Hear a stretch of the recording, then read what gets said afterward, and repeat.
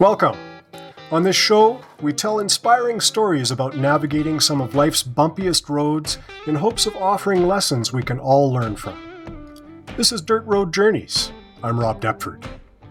Speaking of telling stories, my guest today is living the dream of many people who have an admiration for storytelling. She writes books for a living as part of her mission to maximize people to their full potential, adults and children. She also created a personal assessment system called UMAP, which uncovers strengths, values, preferred skills, personality, all to reveal the secret sauce, as she calls it, of a person. She certifies coaches to deliver that system. And she's just a kind and genuine person, I think. Ladies and gentlemen, from Charlotte, North Carolina, best-selling author, Kristen Sherry. Welcome, Kristen. Rob, that's like the best introduction I've ever had. I'm like feeling verklempt. That was so great. And those were kind words as well. But I was listening to what I do and I'm like, oh man, you're nailing it. Well, we were talking before we started recording about how busy it sounds like you are. And you said you don't like to use that term busy, right? No, I don't, because I feel like it's a weird badge people wear to emphasize that they're important, in demand, doing important things. But there's a connotation to the word busy that makes it seem like you're not intentional in your life and that everything, all the demands are dragging you around. And I like to be intentional. That's really probably, I didn't do a word of the year for 2022, but I think intentional probably is my word this year. Intentional, I think, is probably a very good word too. I mean, we all need to have a little bit more intention in our lives, don't we? Yeah. One of the authors, he's passed away now, but Jim Rohn, who has the best quotes, he said a quote about that if you don't, what did he say? He said something along the lines of, if you don't have a plan, you'll fall into everyone else's plan. And guess what they have planned for you? Not much. Right. You're just a pawn in everyone else's chessboard. So I really am not interested in that. So I like to really think about my coming week, my coming month, my coming year. And I don't like to overplan. I'm very flexible. It's really served me well to be able to be a flexible planner as an entrepreneur. Yeah. Well, hey, these are some of the really fantastic tips that you share and some of what you've written too. When I started off the top saying best-selling author, did you ever think you would hear best-selling author and your name in the same sentence? No, because my first book sold 199 copies. Wow. That's a common story. They say that 89% of people want to write a book. And so congratulations to you on doing it as well. 89% of people want to write a book. And the majority of books sell 250 copies in the first year. And over its lifetime, about 2,500. But I don't think most books get to the 2,500 because people stop talking about their book and then it's forgotten and people don't even know that someone wrote a book. But they talk about it for a few weeks and that's when those majority of copies are sold. So no, I never thought that, but it was not just, wow, that's amazing that happened. I spoke about and created content. It was my third book that became my first bestseller. And I spoke about it and created content for a solid year every day. Video, text posts, graphics that I created, but I pulled content from the book. I told stories from the book. I shared testimonials. I shared other people's stories. Anytime someone reached out to me and gave me some feedback on how my book helped them, I turned it into content. And I did that for a whole year. And only then did it get the momentum to continue to sell. I don't have to talk about the book at all anymore. And it's on the top 20 best-selling. Well, it hits the top 10 every month since it released. But a lot of times people think that I'm writing a topic everyone's going to love. This is going to help so many people. And content is not king. Distribution is king. Yeah. Well, you raise an interesting point because, I mean, it's easy to write a book now, right? Easier than it has ever been with all of the different Hmm. self-publishing options. So, Right. so just about anybody can become an author, so to speak. Yep. But I think it's that distribution piece is probably the key, right? Like you can write a book, but if Absolutely. nobody knows that it exists, how much success are you likely to have? That's right. And so you have to be comfortable talking about something and having that sensation that you're annoying people and continue to push through, because you have to realize that people have to hear your message at least 9 to 12 times before it clicks. And also, we think when we put something out there, everyone sees it, when in reality, they don't. A small fraction of your network actually sees the things that you post. And so they may not have seen the first 10 times that you talked about it. Yeah. Yeah. Hey, was that the UMAP book?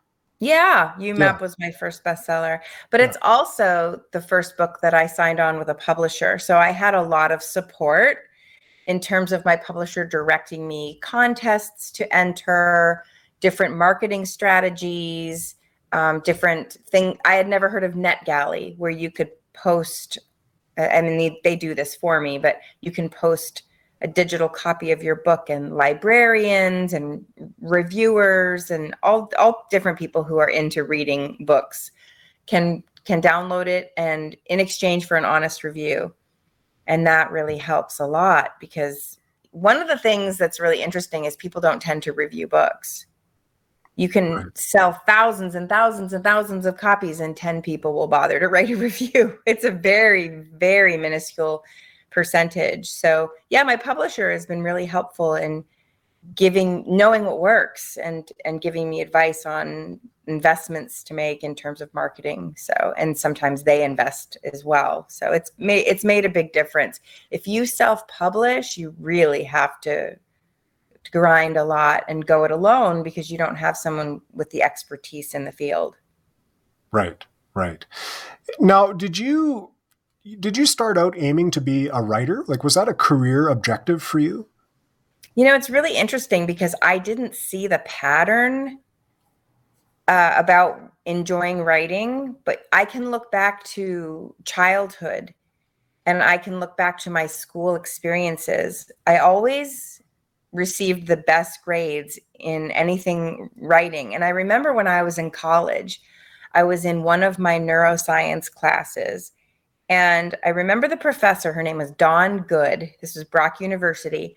And she had been a professor for 25 years. I'm sure she's retired by now, if she's still alive. I don't know. This was a while ago now. But I remember her walking through the class, handing out papers. I had written my paper the night before. I had done the research, but I didn't write the paper till the night before. And I remember her handing them out and saying, in my 25 years of teaching, I've given my first perfect paper. And I leaned over to the student sitting next to me and I said, it sure as hell wasn't me. Because I wrote it the night before. And I flipped my paper over and saw that red 100 and was just like, wow. So I always had this tendency, this strength in terms of writing, but I didn't like the process, or should I say process? I didn't like the process of writing, because in school, they would make you do your brainstorming outline and then write your first draft and your second Yes. draft. And I find that I don't like to rehearse things. I don't like when people give me podcast questions ahead of time. I don't like when people want me to do a dry run on a talk.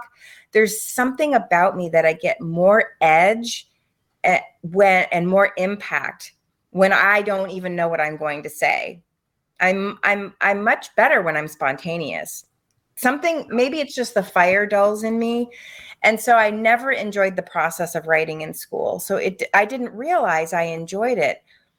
And then I just decided to write a book because I realized that as an entrepreneur, that would open more doors for me if I had that experience, if I could hand a book to a potential customer or something like that.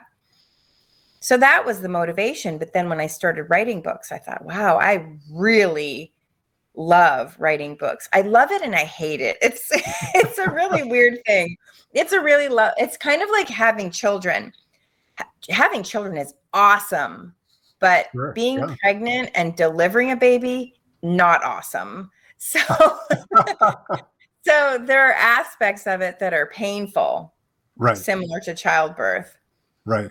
Right. And I'll say to myself, why am I doing this again? Why am I doing this again? Because in some ways it's really easy, and in some ways it's so hard. Yeah. But the payoff is worth it. Oh, it's amazing because I can reach so many. That's really reaching people at scale is why I write books, because I feel so passionate about the messages I'm sharing. I want as many people as possible to benefit. Yeah. So UMAP was the first big one that really caught fire, and then you had Maximize 365, right? And you've gotten into children's books. Has there been a favorite? Yeah, I've written 6 books for adults. I'm writing my 6th book for children right now. I alternate. I write a book for an adult and I have to take a break because the adult books are a grind. My last book was 75,000 words. So, and the one before that was 85,000 words. So It was a bit of a grind. My very favorite book I've ever written. That's a great question. You know, you would think people ask me that a lot and they really don't. I would say my favorite book I've ever written is You've Got Quirks and You're Wonderful. That's my 5th children's book. And it tells the true story of 12 real people who have overcome some sort of, I call it a quirk. Sometimes it's being very tall. Sometimes it's growing up in poverty, growing up overweight, growing up with being on the autism spectrum, or having a tic disorder, or Waardenburg syndrome is one of the people in the book where her hair turned white as a child and she has one green eye and one blue eye. And so people will say things to her like, oh, you're like my husky with the 2 different color eyes, you know? Anyway, that book is really special to me because I feel like kids have a lot of confidence when they're children. And then you go through life with people pointing out your flaws. Truly. How often do people say, I just want you to know that I think you're very talented and very kind? Most of the time through your school experience, people are making notes of your ears are weird, or you talk funny, or you smell weird, or you eat weird food, or whatever it is that people find different. That's what they tend to focus on. And so you have these confident kids who now start to focus inward on these things that have been pointed out, and they eclipse the things that are wonderful about them. So while my other children's books teach children to focus on what's great about them, I thought if I don't actually openly address the elephant in the room that they never want to talk about, they may never tap into those things that are wonderful about them, because whatever they're ashamed of, embarrassed about, or insecure of is going to really steal the focus. Yeah.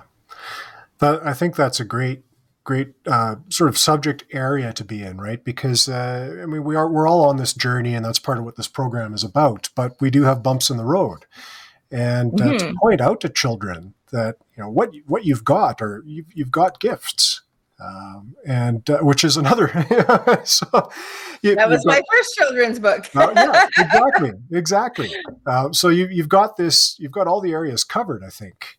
Which I think is. I'm writing You've Got a Voice right now. That's the one I'm working on. So now you know what your strengths are, your values, your skills, your interests, the quirks you have, and we build confidence to overcome them, and look at stories of 12 people who their quirk has often become their superpower.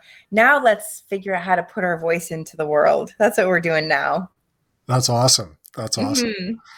So you where you are now, I mean, are you successful, would you say? Yes, I would say so. I've never asked that question either.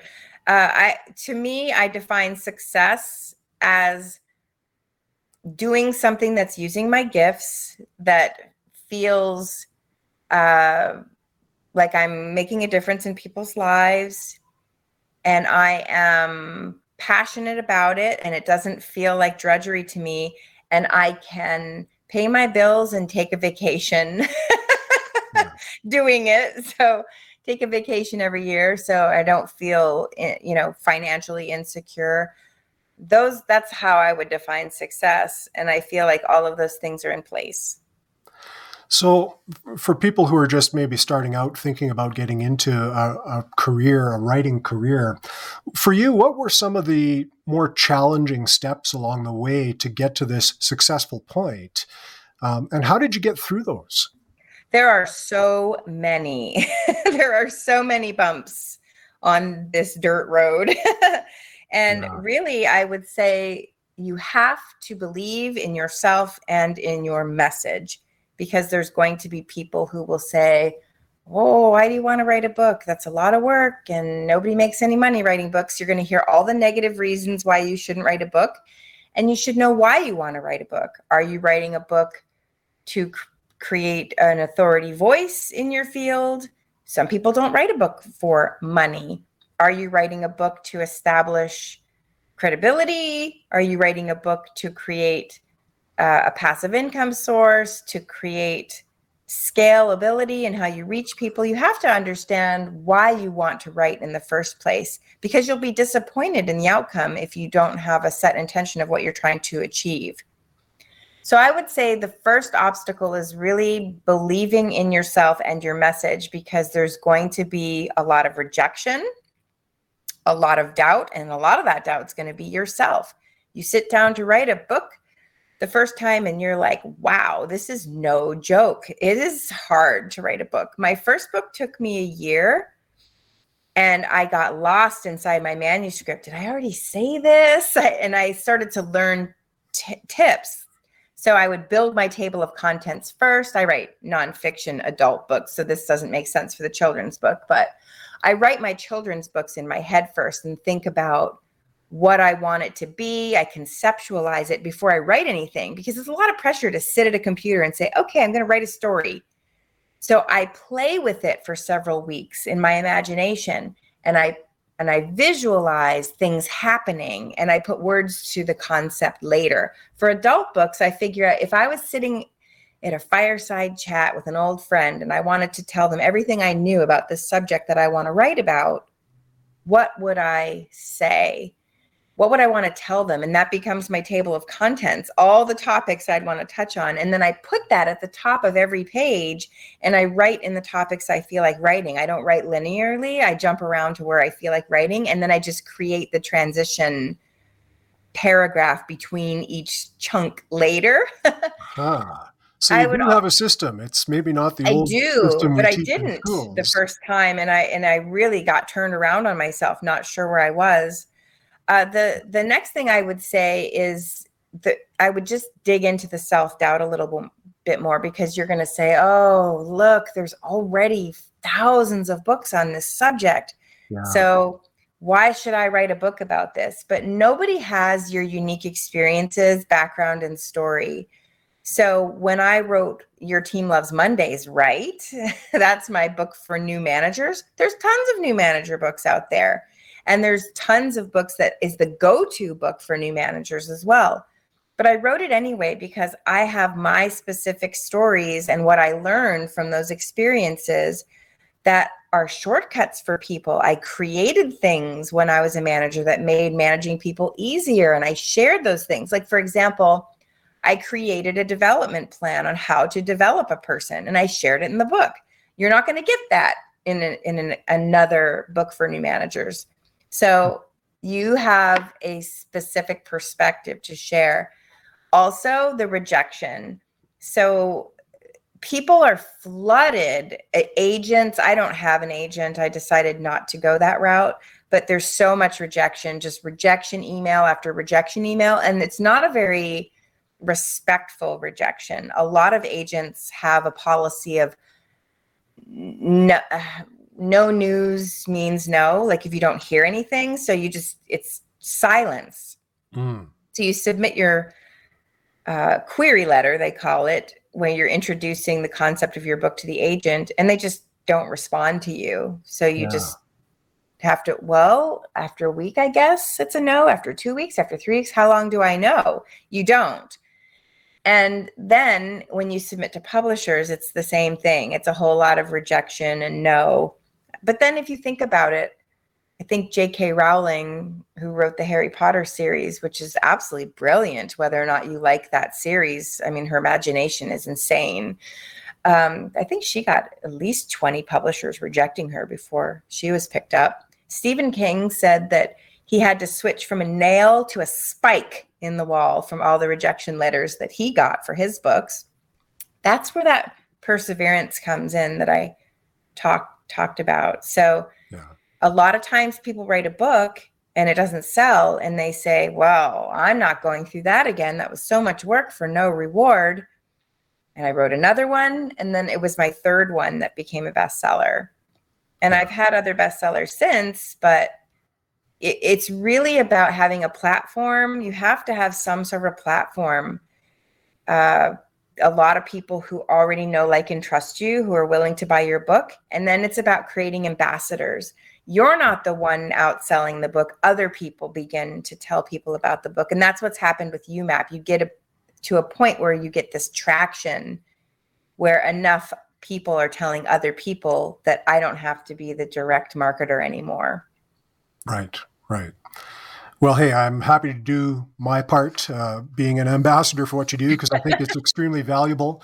And I hope a lot of people hear this program and get some of this value that you have to share.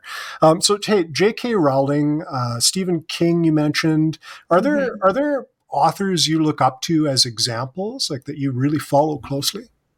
I really like Brené Brown. I feel her message is very, you'll laugh, authentic, because that's what she researches, is authenticity and vulnerability. But I think that she's very authentic as a person, and in her writing, I also listen to her podcast. So yeah, I want to be Brené Brown when I grow up. That's awesome.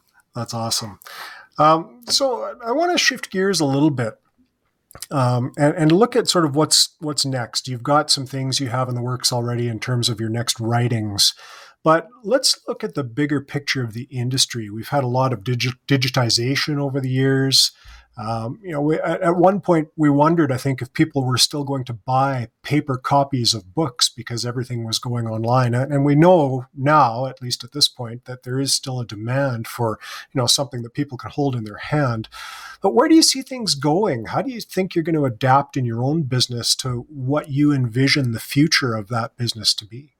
Well, just to speak on what you said, I will tell you my Kindle books far outsell the audio format and the paperback and hardcover format. It's definitely the number one selling format. And 55% of books sold are sold on Amazon. And so, yeah, people are generally, I think it's a combination of the Kindle format's cheaper, but also people want the book right now. And you can download it and start reading it immediately. So it's that instant gratification culture that we have that drives the Kindle format. So when I think about the future, I start thinking more about the other aspect of my business in the UMAP profile.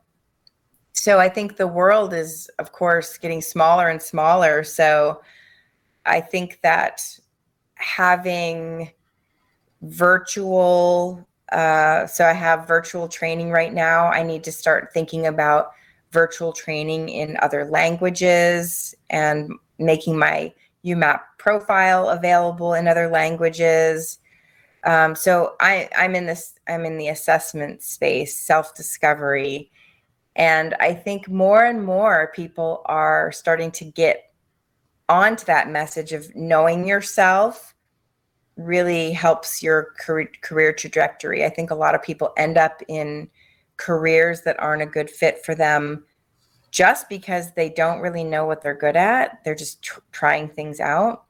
Yeah. So in the assessment space, if I'm going to be competitive in the future of the space, I think I need to start thinking about more countries and languages. And I do certify people in other countries, but then they now have an assessment that's just in English. So I'm starting to think about the world being smaller and the borders sort of being knocked down and better support in terms of different nationalities.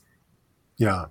Just expand on UMAP a little bit, maybe, because it's more than just a book. It is an assessment system, and there are 1,000 personal assessments out there, right? People have probably done Myers-Briggs or DISC or so. I mean, there are so many. Yeah, those are personality assessments. UMAP specifically does not just look at one aspect of a person, which most assessments do. So it looks at talent as one pillar. It's called the 4 pillars of career fit, but people use it for more than career. It's really the foundation of self-awareness. So it looks at talent. It looks at values, what's important to you. It looks at your skills that you prefer doing. And it looks at your interests, which your interests are shaped by your personality. So there is a personality component to the assessment, but it's not a personality assessment because that's one leg of the stool. So essentially, your talents expressed through your values. You want to use your strengths or what you're good at in a way that's meaningful to you. So if I have a strength of, for example, improving people, I like to maximize people. One of my strengths is maximizer. One of my values, making a difference. So I want to influence people to reach their potential in a way that makes a significant impact in that person's life. If I were just maximizing processes, for example, like a 6 Sigma black belt that's always making improvements, that's making a difference, I'm sure, but I don't see the direct impact in a person. So I need my talents to express through my values so that what I'm applying my talent to, I can see matters. And then the second piece of UMAP is your interests expressed through your skills. So as an example, if I like to instruct and train as a skill, if I'm not instructing and training in a way that my interests are expressed. So for example, let me give you an example. If I like to instruct and train and I work for a company and they say, okay, here's our compliance course. We want you to teach this to all new hires. And here's the script. And here's the stories you'll tell. Don't go off the script and just do what's in the deck and follow your script. Well, if my interests are persuading and creating, I can't create stories. I can't create training activities. I can't be persuasive through my storytelling because I'm following someone else's script. So I would no longer like instructing and training. So sometimes we look at a skill and think, oh, I will like this and be really good at this. But if our interests don't express through those skills, we're not going to be interested in them at all. So that's what UMAP helps people understand, what their talents are and the values they need to express through, and what their interests are and the skills that those interests should express through. And I practice what I preach because I do my own UMAP, and the things I do in my business are specifically, I like to create and persuade, and I like to write as a preferred skill. So that's why I write so many persuasive books using my imagination, because I'm creating and persuading through the written word. Yeah. And maximize, as I mentioned, is my number 1 strength, and making a difference is my number 2 value. So I'm writing through creating and persuading to maximize people to make a difference. So I make my own recipes, if you will, of how I should spend my time based on my UMAP. And that's what UMAP is. It helps people really figure out how they work, why they work, what they want to work on, and what they're interested in. Yeah. So you are optimized. I am optimized. Yeah. Every time people say, how are you doing? I like to say I'm living the dream, because sometimes people say that a little tongue in cheek, but I really feel like I am. But it's not, see, it comes back to that word intention. It's not an accident. I didn't fall upon something.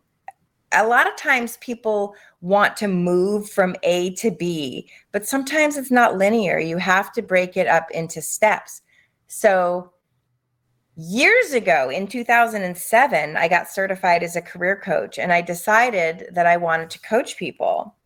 And I thought, well, I was sitting at a desk coding. I was a programmer. I was in IT when I got certified as a career coach.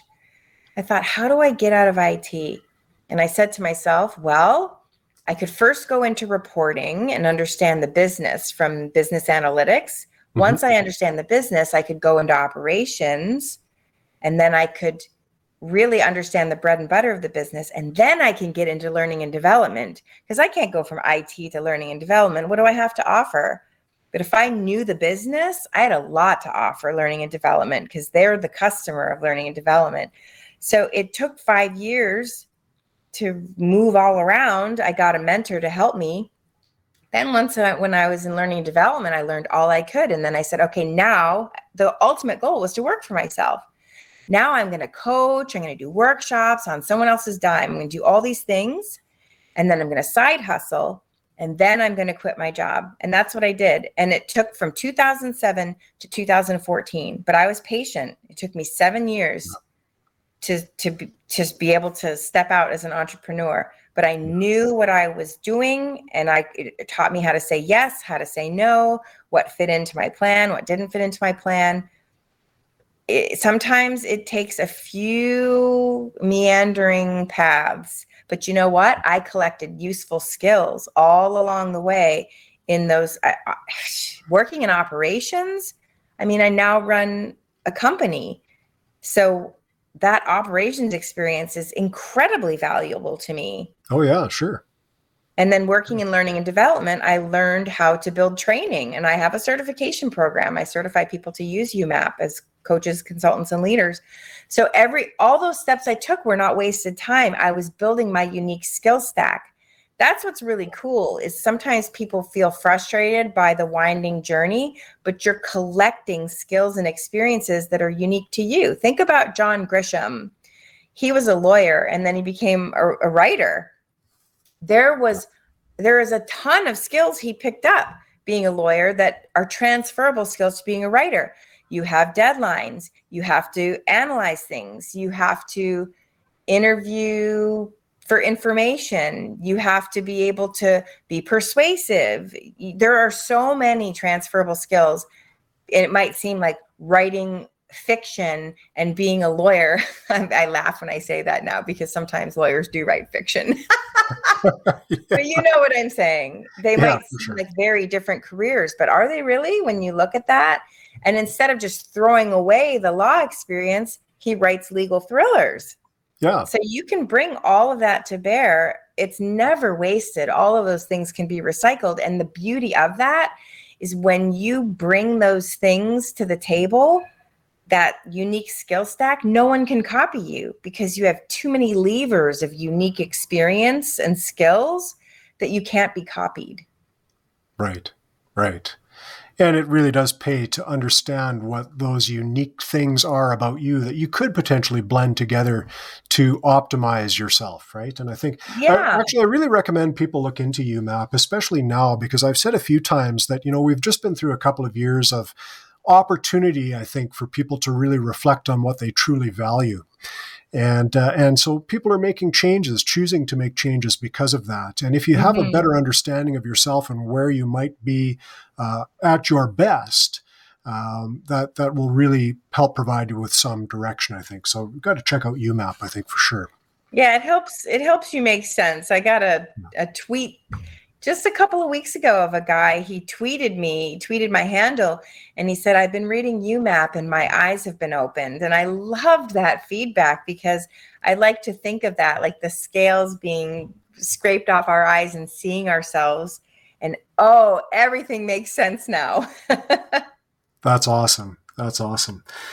Kristen, I've been asking some fun questions to some of the guests, just to kind of get an idea of something that you like to do in your own neighborhood, because we're talking to people from all around the world. You're in North Carolina. If we're coming to visit you, what do we need to see? Are there parks we need to be at? Are there restaurants we need to go to? Is there a sporting event we need to plan to buy tickets for? What do we need to go see in your neighborhood? So if you're coming to Charlotte and you like to hike, we have an amazing greenway system for hiking here. And then not too far, you can hike, of course, in the mountains. Grandfather Mountain is not too far from here, but I'm a hiker, so I really love all the hiking trails. But my favorite place to go is called Francis Beatty Park. It's like Colonel Francis Beatty Park. There's a man-made lake, and there's biking trails and hiking trails, and they have one of those pump tracks for cyclists, if you know what a pump track is. Yeah.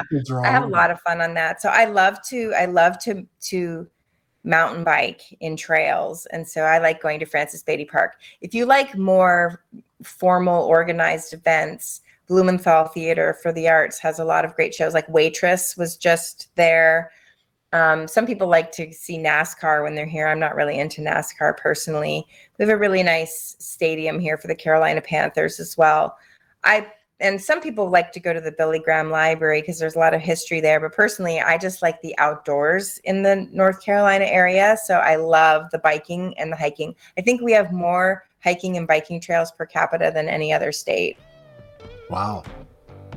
So lots of outdoor opportunity. Yeah.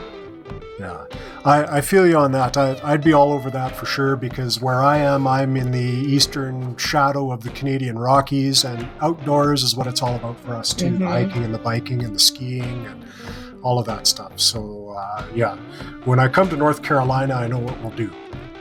Nice.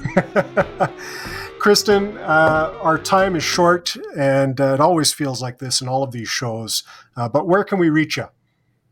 Probably the best place to reach me is through my website at myyoumap.com, myyoumap.com. That's probably the best place.